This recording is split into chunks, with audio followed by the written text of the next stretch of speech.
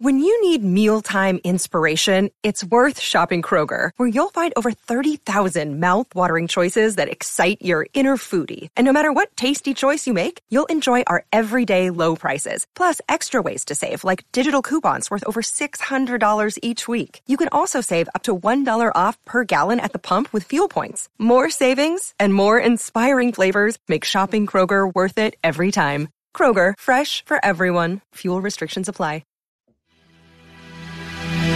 What's going on? Welcome to the Backpacking Podcast. As always, John Kelly here with Jeremiah Stringer, the king of Kentucky backpacking, the emperor of Somerset, and the husband of Miss Bridget Stringer, who we all adore greatly.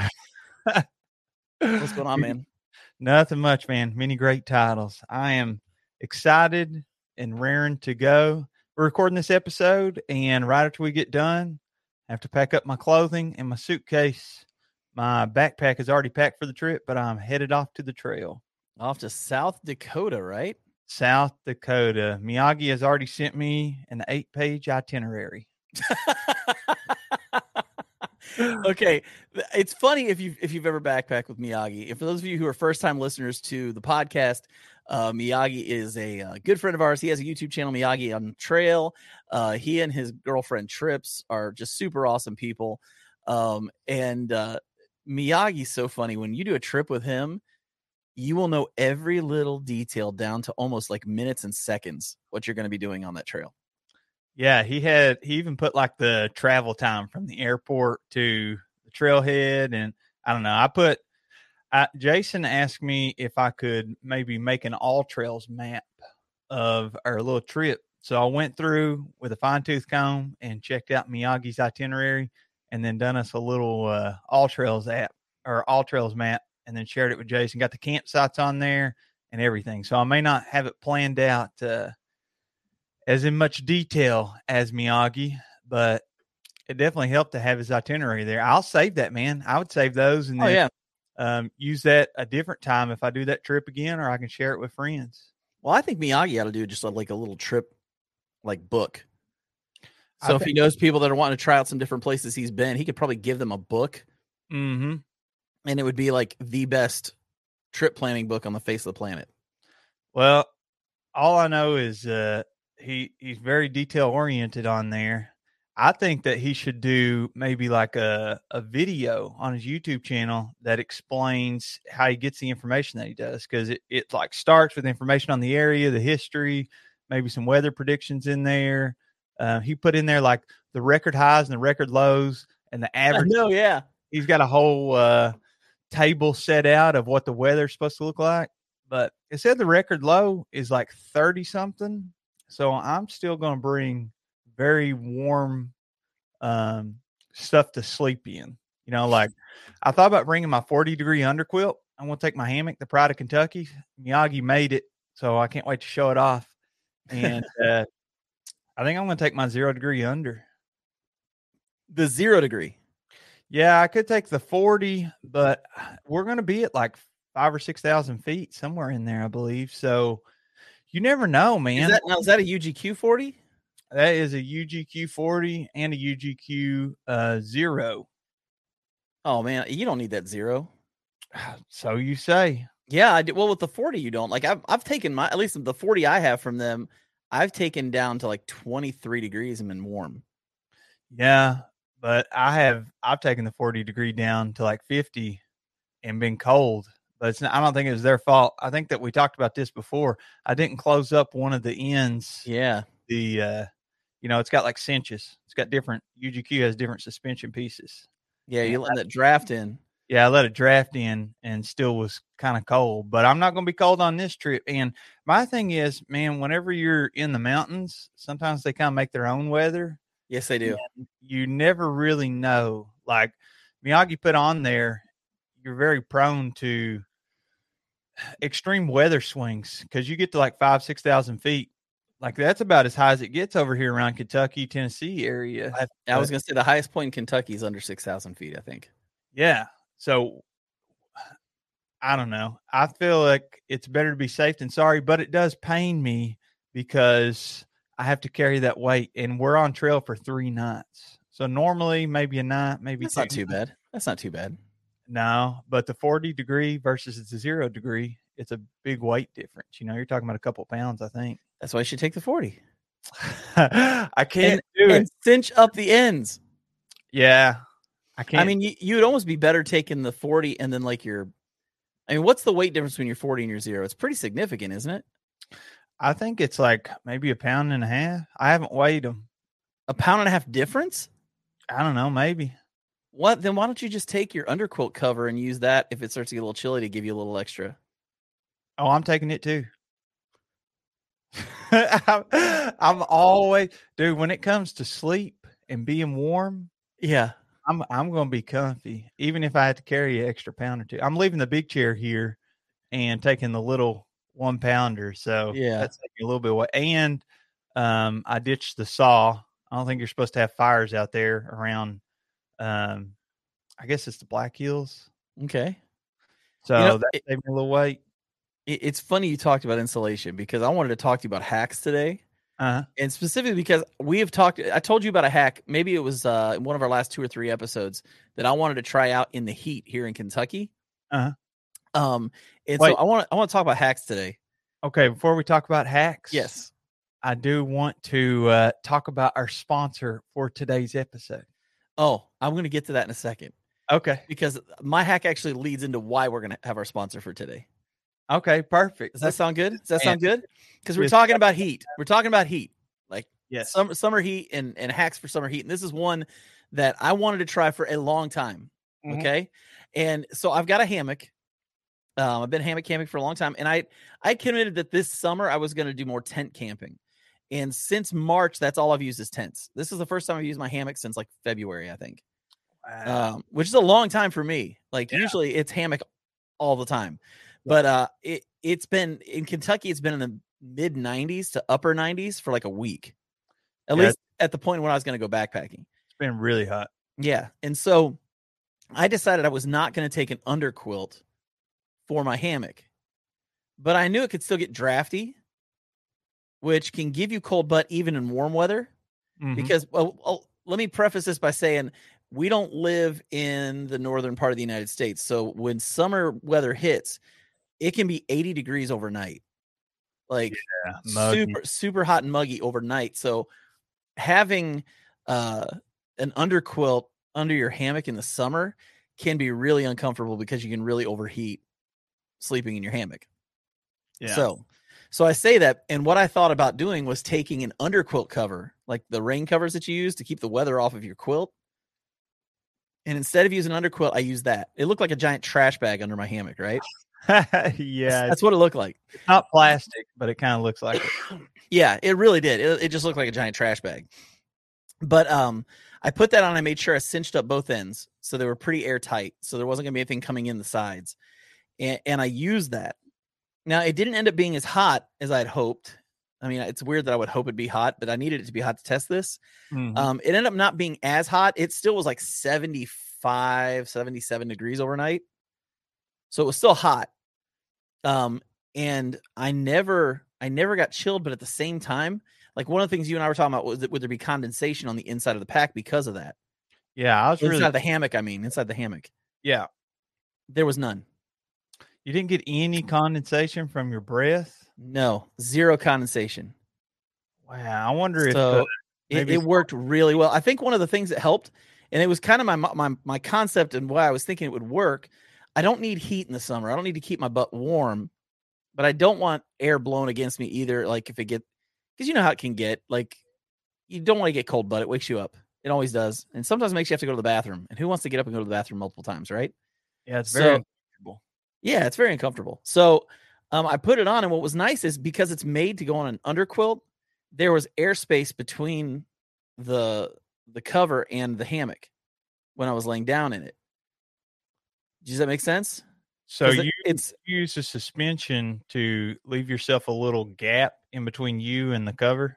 I didn't have to try because it's made to go over an underquilt. Oh, it's a little saggy, you're saying. So it's a little saggy. So it was never actually going to touch the hammock except on the sides. So there was airspace in between the two. So what it did, it just shielded me from breezes and stuff. But at the same time, didn't insulate. Now, were you around a body of water whenever you're doing this? No, I was on a ridge. Okay, that probably really helped too. It probably did. I mean, I was going to Thursday night, but it was too hot. Like it was like, I want to say it was 98 degrees and like 85 to 90% humidity. And it was just like, that just sounds like as fun as getting a root canal. So I was like, I'm not going to do that one. So it was just too hot. I didn't want to go out. And I've been to the gorge. It'd be different if it was a place I'd never been and we made plans. And it was a big deal and there were a bunch of people going. It was just me, solo tripping. And so I ended up going on Friday, and the underquill protector worked. It was a hack that worked. Dude, I'm all about the hacks. I'll tell you. And I love companies that have gear that allow you to have these kind of hacks. And so our sponsor today is none other than Gossamer Gear. Take less, do more. Jeremiah, what is the piece of gear that you're using right now from Gossamer Gear that you really love? Dude, I think it's probably the last 4 trips that I've went on, and I went on a bunch of trips this summer. I'm a teacher. It's summer break, and I'm averaging like a trip a week. I'm so jealous of you right now, man. I'm so jealous of you. We just come back from the Smokies, and that was like a week ago, and then now I'm flying out to South Dakota, and both these trips and multiple ones before it, I've been taking the Mariposa 60-liter backpack. And I'll tell you why. So before the Smokies trip, I was like, man, I know that the elevation is going to be brutal, like the climbs. And it was tough. I was like, I need to shed some weight. So I have a bunch of backpacks where I got the YouTube channel. And one of the backpacks I have is the Mariposa 60-liter by Gossamer Gear. And whenever I bought it, I didn't pay a whole lot of attention to how much it weighed. But then I hung the scale up in my room in like this little studio that I film videos and stuff in. And I started weighing all my backpacks, clipping them on there, letting them hang, seeing how much they weigh. And it was like my second biggest backpack, but my second lightest backpack. The only one lighter was, only one lighter I had that was still framed was substantially smaller. It was like 35, 40 liters. And I was like, I can't fit all my stuff in the Smokies for the Smokies trip in there. And so I was like, I'm going to take the Mariposa on this one. And I did. And I actually switched out. I've been using this. You can buy accessories for these backpacks on gossamergear.com. And I ordinarily don't like the water bottle pockets on my backpacks. But I put on this one by Gossamer Gear. And I don't know, it's got like, it snaps in, it straps really close to you. And I think it holds it in place, and it kept it very, very comfortable, the water on my shoulder. And the other one, I had been using the feed bag, and you basically just keep snacks and stuff in there. But I swapped it out for a, basically like a cell phone pocket. It's got mesh on the outside and it zips up. So it's a little bit water resistant, and dude, it rides so well. It has extremely good cushioning. The pockets, I have a mirrorless camera as well, and my entire camera will almost fit in that pocket. I mean, you can lose stuff in the hip belt pocket. That's a big pocket. That's a big pocket. Yeah. So that's a piece of gear that I've been loving by Gossamer Gear. How does it carry, man? Dude, it is so comfortable. Now, I don't like to take it over 30 pounds. I don't know what Gossamer Gear says it's supposed to be rated for, but anything under 30, I think it was like 31 and some change for the Smoky strip until I started eating some of the food.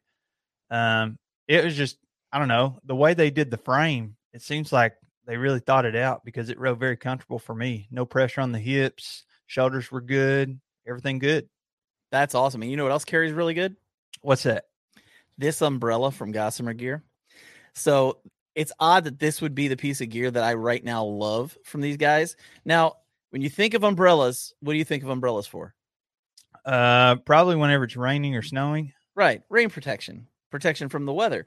And yeah, I've used this for that. Like I said, I carry a mirrorless camera, and it's expensive, and replacing that's not easy. Because we're not big YouTubers, it's not like we're making crazy money doing YouTube. So replacing it's hard. So I have this umbrella and I'll take this with me, and it's nice because it can connect right up to my chest strap. I just have to slide it in place, and it holds in place as I'm hiking, so it keeps everything dry. But something else that makes it awesome is this summer, like we just said, it's been getting super hot, right? Mm-hmm. Super hot. And since it's been so hot, I've been hiking in a lot of places where you're just exposed to the elements. You're just out in the open hiking in certain areas. So if there's no clouds in the sky, the sun is beating down on you. If it's 85, 90 degrees out, you're going to burn up. And it gets really hot while you're hiking. And everybody knows nobody likes to hike when it's hot. Like, it's not fun to hike hot. But I opened this umbrella up one day just out of curiosity and used it for shade. Man, I'm telling you, it was the best thing ever. This thing made it so much easier to hike out in the open. Shaded me, but I had to look weird to people walking by, like there's some random dude hiking with an umbrella in the sun. But it really did the trick for me. And this thing only weighs a few ounces. I think you have it too. You have the same umbrella. 6.6 ounces. Yeah, super light, but man, for sun protection, for protection against the rain, this has been on every trip for me for probably like 3 or 4 months now. And I don't know if that's going to change. This thing's pretty awesome. You know what I like to do? I do this on every trip that I take my trekking poles. Like, I have the Gossamer Gear LT5s, and they're expensive. You know, they're like $100 a pole. Yes. They're the lightest poles that I could find. They're like 4 or 5 ounces each. And I like to, some lady stopped me and asked about my backpack that was day hiking. She was like, "Oh, I love that water bottle pocket, blah, blah, blah." And she was like, I was telling her about it. And I was like, she took a picture of my trekking pole. And I was like, here, because it had Gossamer Gear's logo. She's like, "I'm going to look that up." I handed it to her. I love handing them to people. And they're like, "Oh my gosh." Right. I handed that umbrella to my wife, and just the confusion right on the face. But that is a good hack about the umbrella, dude. The shade. A lot of people use those on the desert sections of through hikes. Yep. It's amazing how helpful they are. Yeah, you just post up and put that over you, and then you created your own shade. Heck yeah, man. So big thank you to Gossamer Gear. Take less, do more. Thank you for being a sponsor of the show. We really appreciate you guys, and you make incredible gear. So Jeremiah, tell me a hack that you use right now. I may have mentioned this before. I can't remember. I definitely got some flack for it because I put it in a video, but it is my little oatmeal packet hack. So if you don't want to clean your cook pot, you're lazy like me. Who really wants to? I mean, can we talk about that for a second? Who really sits there and thinks to themselves, "Man, I really want to clean my cook pot"? You have no idea how many people was talking about how lazy I was in my comments. And I was like, come on, bro. I don't call that lazy. I call it ingenuity. Well, that's what I call it. Well, they are like, you know, it would only take you just a second to heat up some water and finger clean that cook pot after you use it. And I'm like, yeah, but if I just boil water in it, you know, here's my thing. So I wake up in the morning as late as possible. Okay. So if the camp says we're rolling out at 7:30, then I will wake up at 6:30 and be ready in time. Right. But if we're kind of on our own schedule, or I can sleep in, I will sleep as late as I can because I'm trying to maximize that comfort. And then I'll try to do everything quickly in the morning. So not having to clean the cook pot in the morning is just one more thing that saves me a little bit of time. So I like to eat oatmeal in the morning. I always take 2 packs of oatmeal typically, and then I'll take something quick that I can eat on the way after we've left camp. I like those little Belvita biscuit things. So I will heat up some water, and I'll make me a cup of tea, just a spit of tea, and then I will pour some boiling hot water in my oatmeal packets. And normally I'll take a little towel to clean my cook pot with, and I will fold that up and I'll put it in my hand, right? And then I'll tear off the top of my oatmeal packets and I'll sit them on that towel, and I'll pour in some boiling hot water. Now, the key is to not pour the boiling hot water on your hand. And that's a bad thing. I've learned that I've heard that goes really bad. Yes. And that is some of the flack that I caught on the video, because I don't know. It hasn't happened to me. Well, it has a little bit, kind of, and it hurts. But just don't do that. Don't pour the boiling hot water in your hand, and then you can eat out of the oatmeal packets. So you know what I do, Jeremiah? What do you do? So each day, like when I go on a multi-day trip, I take all my food for that day and it goes in one Ziploc bag, 1 gallon bag. Mm-hmm. That way I know each day what my food is. I don't have to like hunt around and look for stuff. I just know I pull out my Monday bag or my Tuesday bag. You know what I mean? Yeah. And I use that. What I did with oatmeal was I would bring a quart bag, just a quart Ziploc bag, and I called it my pot liner.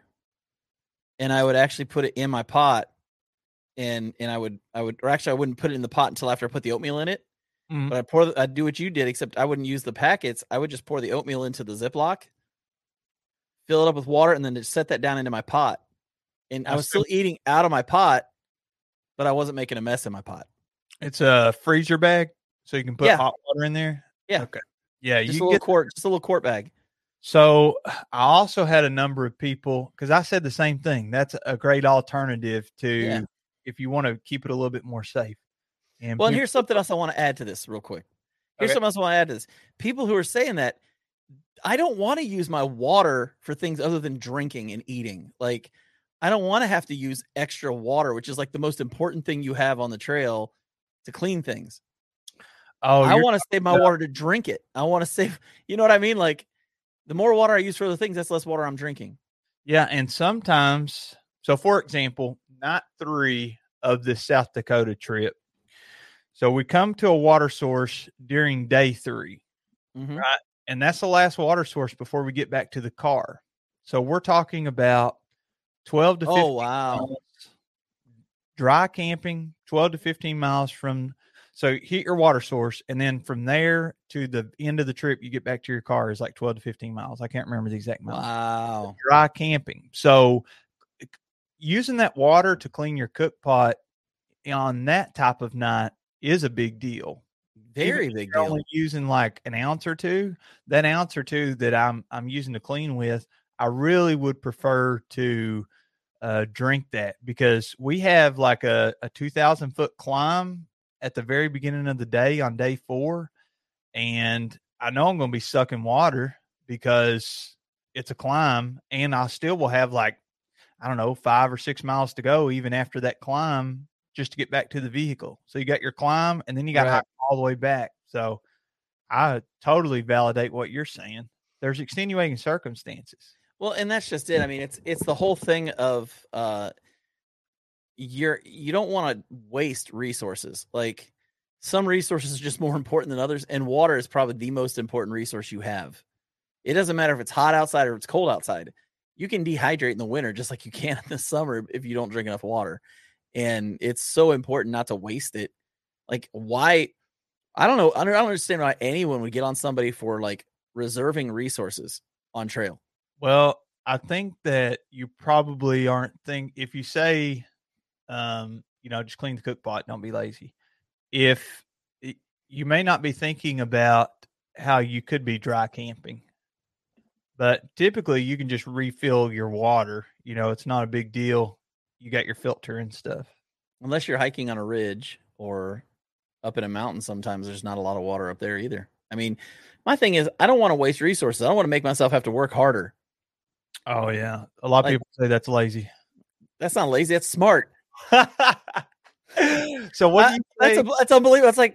That's like I'm going to carry an 85-pound pack because I don't want to be lazy. No, I'm not going to carry an 85-pound pack because that's too heavy.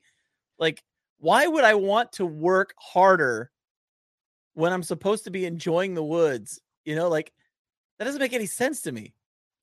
I don't know. It's yin and yang, right? Yeah, and it wasn't they weren't messaging that to me, so I can say whatever I want. You have to be nice because it was your channel. What do you say to the people who tell you shouldn't be using Ziploc bags and you're part of the problem? My response to that is I just delete their comment because that's dumb. Well, here's my thing. Here's my thing. Okay, I don't know that anybody. I gotta be careful how I say this. Oh, here we go. This you know me. My filter's bad. It doesn't work half the time. But I'm gonna filter a little bit right now because I want to be nice. I can't wait to hear this hot take. Oh, dude. Okay, so here's my thing. There are a lot of people that claim, and we talked about this, I think, in a past episode. Maybe it was even last week a little bit. But we talk a lot about the environment, but I think sometimes people get a little overboard with stuff like the Ziploc bags. Because we even talked like last week, it takes petroleum to make plastic, right? Yeah, anything plastic. Anything plastic. So if you're somebody who's claiming that those Ziploc bags are part of the problem, what are your shoes made out of? Well, What are the tips of your trekking poles made out of? What are the clips on your backpack made out of? What is your hat made out of? What are your gloves made out of? What, it's like we can just go down a list of things that have plastic in them, and everybody who goes backpacking is a complete hypocrite. You know what I mean? But shouldn't you reserve resources whenever you can? That's what you just said. I didn't say anything, but I said reserve resources for when I'm hiking, like so I don't have to get more while I'm out there. If I take those bags out there, that's helping me. But what's the difference?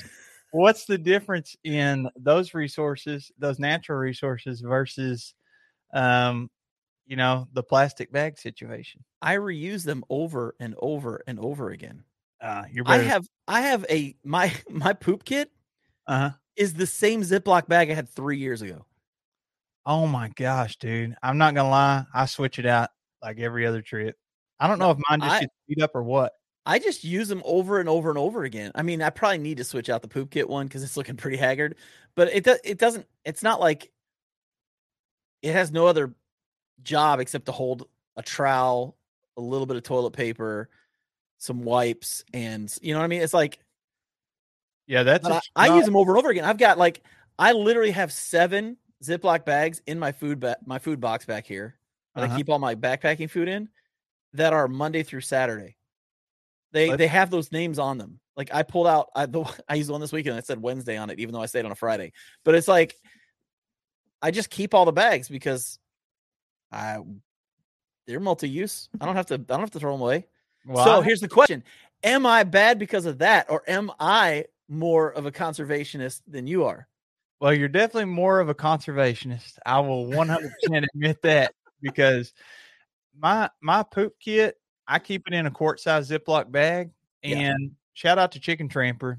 I'm waiting on them to make some more poop kits. It's been like a year. I still haven't bought one because I don't know if they have. I don't know if I just haven't been watching or what, and ordered one whenever they're in stock. But I need to get one of those because it's reusable. But I use the quart-size Ziploc, and mine gets holes in it, dude.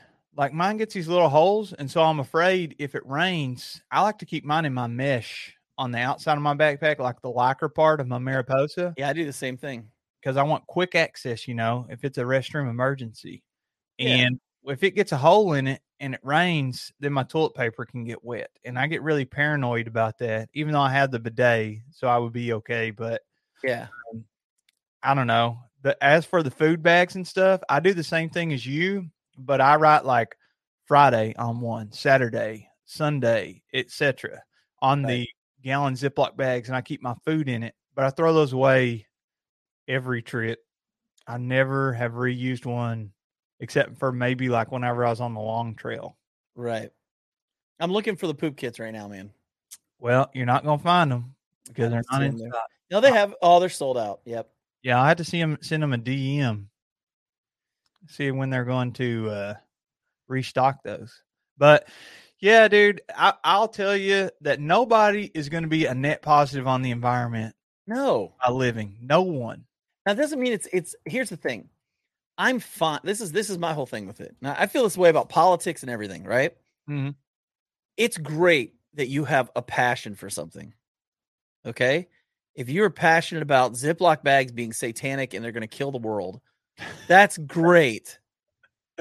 Don't bother me with it. I hate to say it, I hate to be that way, but it's like, you don't have to like rip into people that don't do things the way you do them, because for everything that you think everybody else is doing wrong, there's probably 5 people that can point something out that you're doing wrong. And it's just not worth it. It's just a game you don't want to play. You know what I mean? Like, we don't need people. I hate social media warriors, man. Can we just shoot straight? I'm gonna say it because self-righteousness. I hate it, man. Gosh, I hate it. Does your city have like a Facebook page, like a Facebook group thing? Yeah, it's so stupid. But do you ever read it just for entertainment's sake? Dude, I'll tell you what I do read. There is a Facebook page for but wait. But you got to hear what I'm going to say about, because it's specific about the city ones. Okay. No, the city ones. I read the school's Facebook page. It's probably pretty close. Oh, it's got to be. The city one here in Nicholasville is the funniest thing in the world, because you'll get comments like, and it'll be like the same person, and they'll be like, "There's all these potholes in the road. Why don't they get this stuff fixed?" And then the next week they're working on the potholes and they're like, "Why are the roads so backed up? Why are they doing all this construction?" And it'll be the same person, or it'll be something like, "Gosh, to the person that stole my whatever, I hope you really enjoyed that. I spent my good hard money on that." And I'm thinking to myself, the person who stole that from you is probably not on this group.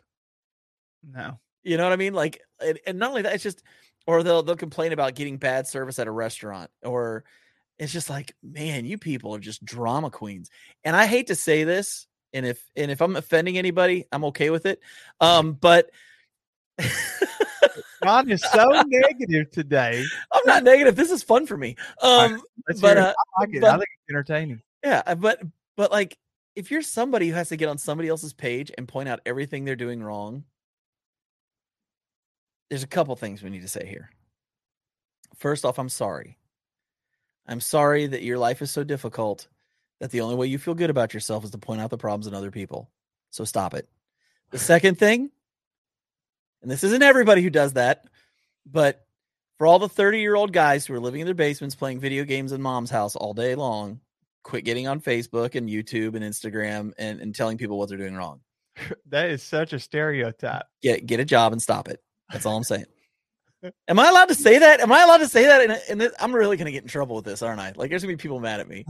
I don't know. I guess we'll see. Somebody's going to be mad at me. It's going to be I apologize to people for being me.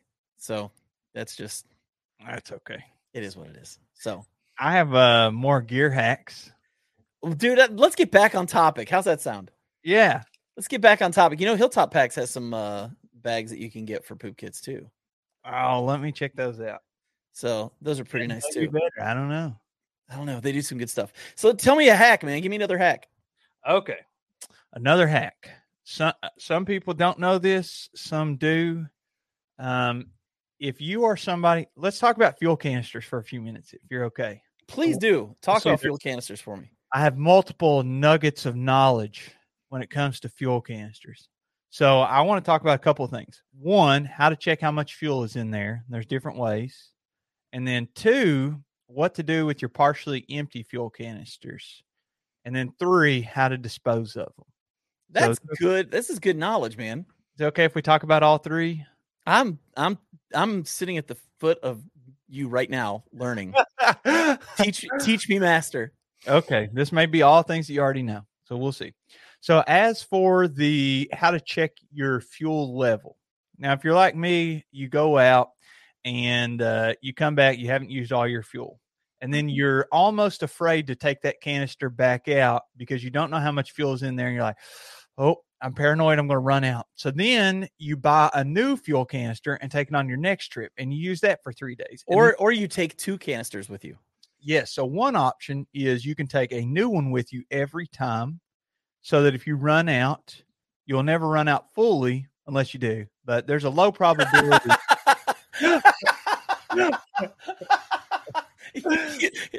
that is knowledge that the whole world needs. You will never run out until you do. So there's a low probability that you will be left high and dry without fuel. Right. With a fuel canister stove, if you have a new one with you and you take a partially empty on each trip. Now, most people don't want to carry the extra, I don't know how many ounces it is. It's probably like 5 or 6 ounces for a new canister, maybe 8. I think there's like 210 grams, so that's less than an ounce. Yeah, that's definitely less than an ounce. So, my math could be off, but the point is, if you want to check how much fuel is in there, the easiest way that I've seen is you can just float the canister. So you fill It up a actually bowl of shows water. that. And it actually shows that on the side of a lot of canisters. Yeah, So you a lot understand. of, for sure. I think MSR has it. They even have like a little markings on the side of their canisters that tell you. But you can float it, and then wherever, like it's buoyant, so it's going to float. Yep. And if it's part of it is above the water line, like that's where your fuel comes to. So if you can imagine, like the can, half of it's in water and half of it's submerged, or half of it's above water, half is submerged. That means you have about half a canister left. The fuel is going to settle at the same height as the top of the water. So you can float it, or I know Jetboil in particular makes this little, I don't know, you like screw it onto the top of your canister and then you hold it up. And it's kind of like a fish scale, but it tells you how much fuel is left inside of your canister. Now, I don't know if that works with other canisters besides Jetboil, but I would assume as long as it has the same size threads as your standard little fuel can, not the big camp stove, but the little fuel canister stoves. Yeah. I think that you could check it that way. Do you know other ways to check it? I've always done the float method. I've not really worried about other ways. I just use the float method. That's just kind of the way I've done it. It's free. You don't have to buy another piece of gear. As with the Jetboil, I think that piece of gear may be 10, 15, maybe even $20. I don't know. But that's still another thing that you have to buy. So if you can do it for free, kind of, I mean, you still have to pay for the water to float it. Well, one of the things too, Amy Darling used to be Amy Rout. She did a video a year and a half, 2 years ago. I think it was her. And she did the float thing. Then what she would do is after she floated it, she would put a Sharpie mark where the fuel was up to and put a date on it. Oh, that is so smart. Yeah, that way you know, like when you go to use it the next time, okay, so the last time I used it was on this date and this is how much was in it. And I thought that was brilliant. And so I've done that with with my canisters, which makes it a lot easier to know where you're at with your gas as well. Yeah, that creates information. You know, it's kind of like recording your weight every morning. Like first thing you do is step on the scale, and if you do that, the more consistently you do that, the more data you're going to have. So then you can make better decisions. So you could even do that on trail if you took a little marker with you, and then you could see kind of each day how much fuel you're using. That is so smart, dude. Why did I not think of that, Amy? You're so smart, Amy Darling. She got married this year. You knew that, right? Yeah, congrats to her and her husband. They just seem like some of the nicest people. And Amy is really nice. She's really cool. But I thought that was a great hack on her part. Is it Carson? Is that her husband's name? I think so. We haven't had Amy on. They're one of those disgustingly good-looking couples. I know, and they're out in the West, and they get to climb and do all that stuff. They like when you buy picture frames from Walmart, they're the people on the pictures, hanging off the side of a rock with one. hand. That's just it's just like you have these overly attractive people that are in these picture frames when you buy them, and you're like, nobody looks like that. And then you see Amy and her husband, and you're like, oh, they're on those pictures. So is the name of her YouTube channel still Amy Rout? I don't know. She hasn't put out a video in quite a while. Let me I will check. Okay, yeah, I'm sure life is busy, man. She also, not to go off on a tangent here because I want to finish the fuel thing, but while you're looking that up, she also houses dogs. It's Amy Darling. Her channel's name is now Amy Darling. Oh, well, good. She got an awesome YouTube channel. And she's got an awesome last name. Darling. That's a great last name. Yeah. Route was a good, appropriate name for her backpacking channel, too. Yeah. I'm surprised she didn't use that more. Amy Rout on route. On route with Amy Rout. So anyway, the fuel canister. So we're taking care of measuring how much fuel is left. Now, the next question is, what do you do with all of the partially empty fuel canisters? That's a great question. What do you do with them? Well, let me preface this with telling you this is dangerous. Not extremely dangerous. Disclaimer: we claim no responsibility if you blow your house up. Yes, be careful. You have to know what you're doing, and I'm going to tell you what to do. But heed my advice and listen to the technique here. You do not want to overfill. First thing, you do not want to overfill what's in the canister. So you may be wondering, like, well, how do you get fuel from one canister to another? So I learned this from Senior Hiker 77. Also has a YouTube channel. This guy's been around. I watched one of his videos, and he's like, they have this little piece of gear. I always get it on Amazon, or I got mine on Amazon. I think it was like 10 or 15 bucks, and you can just Google like G2 Works fuel adapter or something like that, and make sure the thread size is the right thread size. But basically, it's just a valve that opens between two canisters, and you stick a canister. Here's the steps. Stick a canister that you want to add fuel to in your freezer for like 10 or 15 minutes. Leave your other canister that you want to remove fuel from out at room temperature. Now, after 10 or 15 minutes, take it out of the freezer and screw on this little fuel adapter thing. Screw it onto your can that you want to add fuel to, and then flip a can over and screw it on top on the other side. So you got one can above the other. Okay. And the one at room temperature should be on top because the molecules in it are going to be moving faster because the temperature's higher. And it is going to push fuel through the adapter into the partially empty canister that is down. It's facing upright. And I put this in a video, and a bunch of people are like, no, well, now you've just equalized the pressure between two canisters and you have the same amount of fuel in each. False. That is not. Can I just say, if you're listening to this online, I wish you could have seen Jeremiah's face as he said false. Well, it was with such disdain. Like, that was the first time I've ever seen Jeremiah with a look of, you're wrong. Well, they're wrong because they don't understand how physics work. Right. So gravity is going to pull that fuel down anyway. So even if you were to not put one in the freezer, which putting it in the freezer cools the temperature, which means the molecules aren't moving as fast, and that frees up some space in there, you know? Mm-hmm. So you're basically opening up the valve and letting fuel into your canister that you wanted to add fuel to.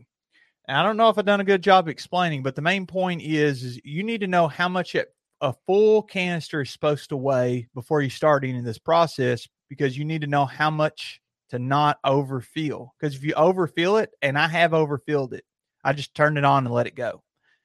And tell me it explodes. It doesn't explode, but whenever you put a stove on it, the stove does crazy things because it's too much pressure going into the stove, I would assume. Like the ratio's off.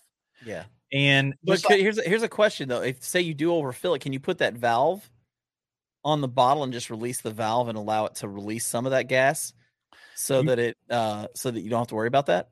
You absolutely can. Okay. Now, that gas is going to go straight to the atmosphere. So I think it's supposed to burn off. Maybe it's less fuel emissions, but it would dissipate. That kind of stuff would dissipate. It's going to be negligible either way. But point being, you can take all those partially empties and put them into one canister. But if you overfill it, and you can, whenever you light up the stove, it'll like the flame, you can't adjust it to the right amount until that pressure comes down a little bit. Yes, and it'll like spurt and like kind of pop and crack and explode a little bit out of the stove. You know, it'll be like, whoo, wow, wow. It is. I don't know. I just love the fact that you made very effective sound effects just now.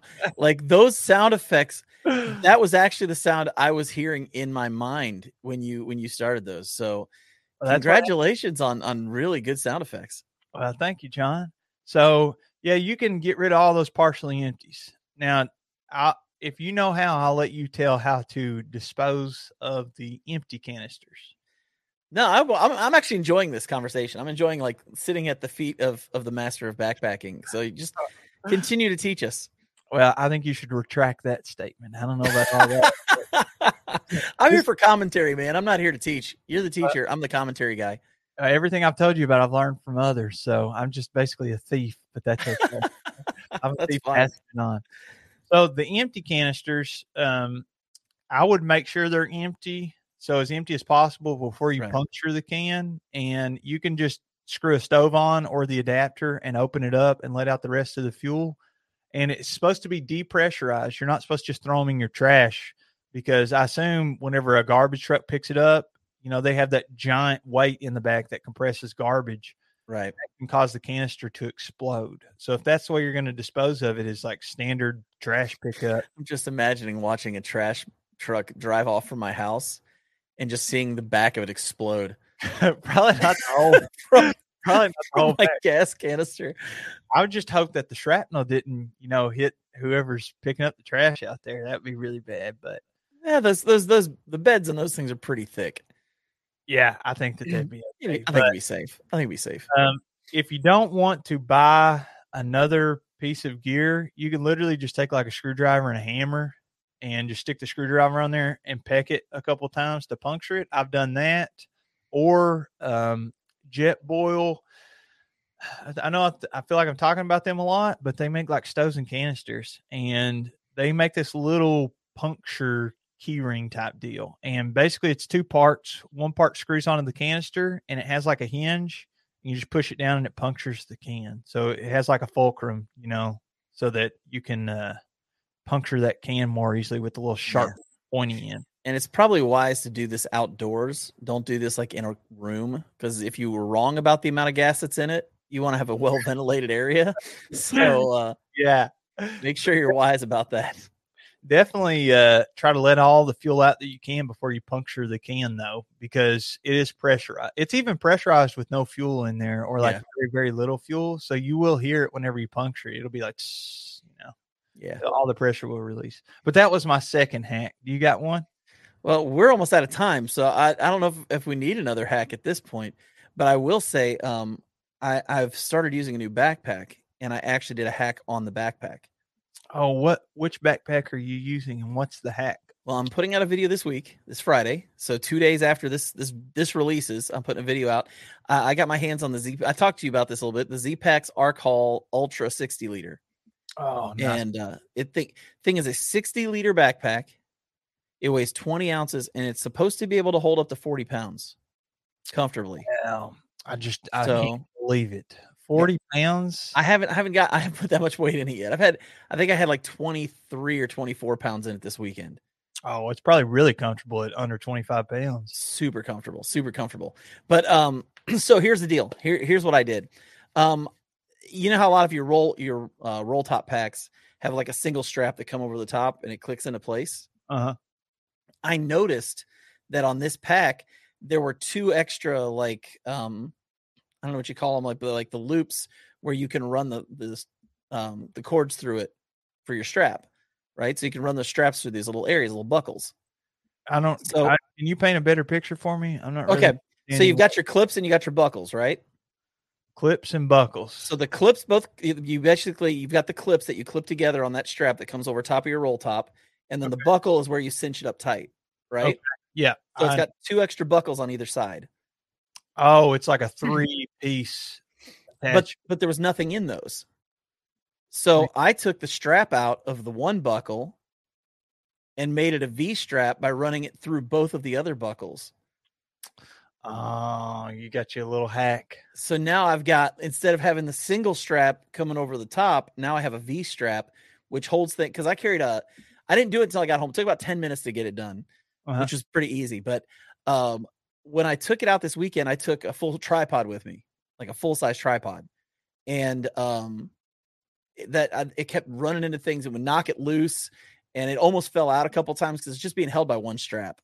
Uh-huh. Well, now I've got that V strap, and I put it in after I did the V strap, and it holds it so much more secure.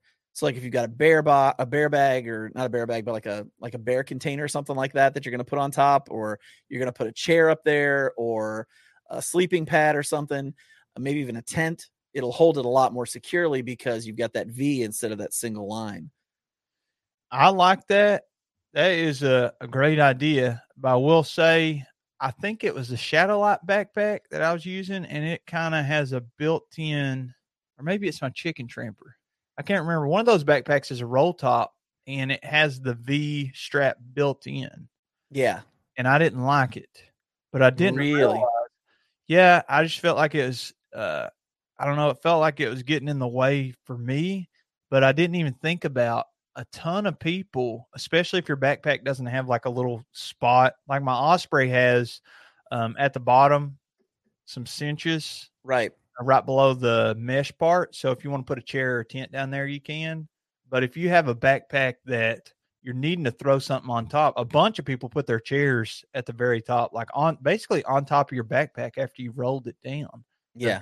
The V strap would be a lot better because, like you're saying, it's a lot more secure. Mm-hmm. And let's be honest, like there's some places you hike where the tree cover is really bad, or you're having to do a lot of like there's a lot of blowdowns, and you've got to climb under trees and over trees, and you're always catching stuff. Like stuff that's on your backpack's always getting caught as you're hiking around and under that stuff. It is nice knowing it's going to be held in a little bit tighter. Yeah, gives you a little bit more peace of mind. It does. It does. And it was kind of fun to actually get just I didn't even realize those two straps were there, or those two buckles, I mean, that were even there. And once I figured that out, man, that was nice. That made it so easy to just switch out the strap. Z-Packs, they make really good stuff, man. I've been using, well, I thought that Bridget and I were going to have to squeeze into the Z-Packs Duplex L on our Smokies trip. Yeah. And thank God I talked to Miyagi in time to order this. I repaired a bunch of gear. Did I already tell you about this? No, tell me about it. So my little chair broke, my Helinox Chair Zero, and my Helinox Sunset chair. And I didn't realize basically the engineering for these chairs was it's just shock cord and Yeah. like a couple of elbows. It's very, very simple design. Mhm. And I repaired both chairs before the trip. Wow, that's awesome. Yeah, Helinox, they sent me the shock cord to repair both of them just totally free. And um we might talk more about this later on a different episode, but they're sending a repair for Crow. As the Crow flies hiking, Brad, Yeah. he sat in his Helinox whenever we were out on trail on the Smokies. He was on this trip, and one of the legs totally just snapped in two. Yeah, that happened to me once. Yeah, they're sending him a new leg for free. Like they'll warranty out their products. I didn't realize, but that's 3 in the past like couple of months. And I had my chairs for over a year, and there's no questions asked. You just go to the bottom of their page and click on warranty, and there's like 3 questions and some images you upload. That's pretty cool. You know, it's funny because I did that to my Chair Zero, and I ended up getting a Chair One and replacing the frame of the Chair Zero with the frame from the Chair One. Made the hybrid. I don't want to go back because we've talked about this before. That was my hack with I called it the Chair Point 5, right? Yeah, like it's a pound and a half. It's not a 2-pound chair, but it's not a 1-pound chair. It's literally a pound and a half. It's like 1 pound, 7.8 ounces or something like that. But the legs from the Chair One sit higher than the Chair Zero. Oh, you get several inches of sitting off the ground. Yeah, man. There's just something about sitting higher that's more. We've talked about this, especially when you're 6'3". You know, there's something about being able to sit a little higher that's just there's a certain amount of weight that is too much to do that, but I'm willing to carry a little extra weight if it means I'm going to be off the ground more. Yeah, I have this company, Ideology.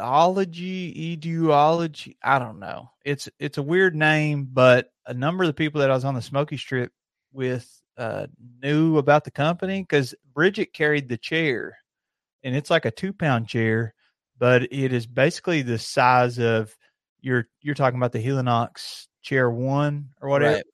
It sits up higher, and I don't know. It feels like how tight the material is tighter. It's not as saggy, and it gives you a more comfortable sit than sitting so close. That Helinox Chair Zero gets you off the ground barely, and I still take it, still use it, and I like it a lot better than just sitting on a pad. Right. But that chair, like when Bridget walked away, I like sat in her chair instead. There's just I mean, it's nice to get off the ground. It really is. Like, and as you get older, you like it more. Oh, definitely. But I'll just leave it that way. As you get older, you like it more. let me tell you about my tent. So Yes. the North Face Tri-Arch 3, for some time, the shock cord has been in shambles. And honestly, You talking about the Palace? the Palace, yes. Okay. And honestly, the first time that it really started going downhill was I took it a few years ago during this polar vortex. And then I had it was 40 degrees and raining the whole day before. And then the next morning we woke up and there's like several inches of snow and there's like a layer of ice on everything. And my poles were frozen together. And so, Brandon, who was the guy who was with me, he started a fire that morning and I had to melt the poles apart.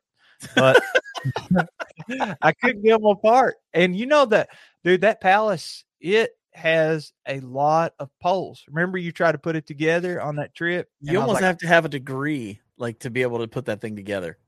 Dude, it's got a number of poles and there's like swivel points on different poles and they snap together in different spots. I remember somebody making fun of me as I tried to figure out how to put that tent together. Who Well, did that? Who did that? I can't remember who did that. that was me.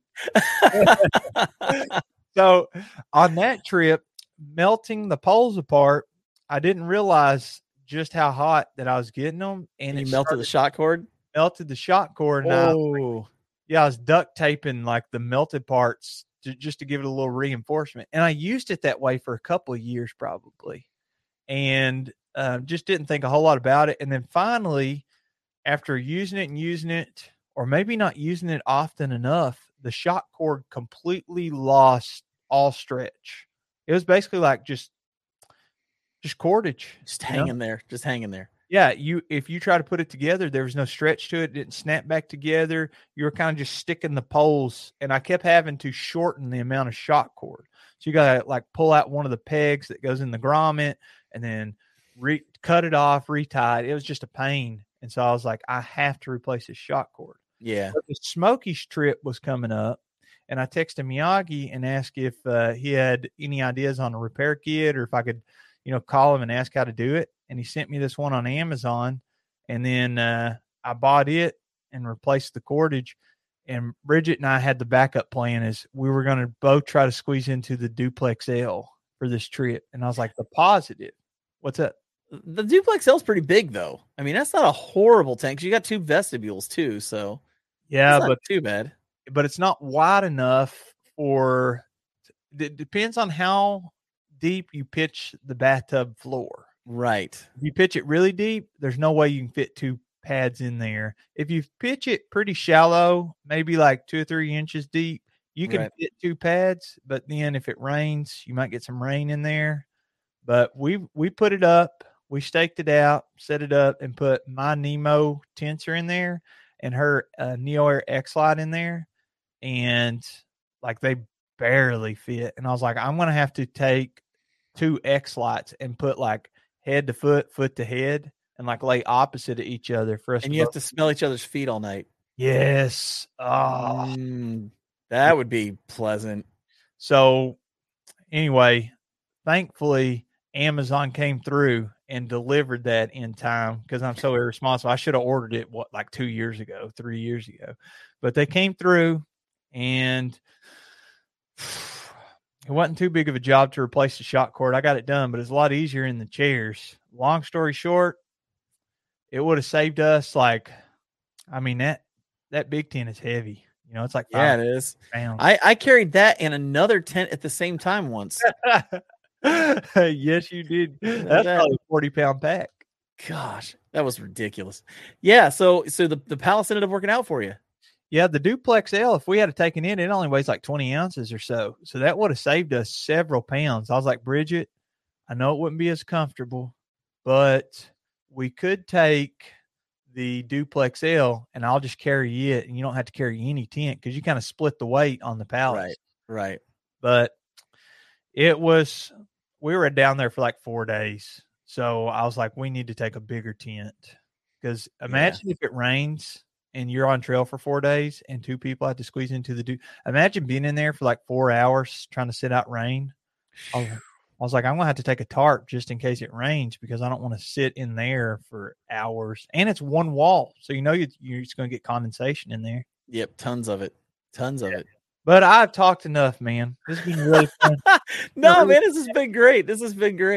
It's always fun to talk about hacks and ways to fix things, and because to be truthful, we could talk about gear all day, but sometimes you want to talk about something else. So it's always nice to talk about being able to do some things to manipulate the gear you have, or ways to make what you do a little bit easier, even if environmentalists think we're crazy. But we can do that. So for myself and Jeremiah, it's been awesome, man. We'll catch you guys on the next one. I had fun.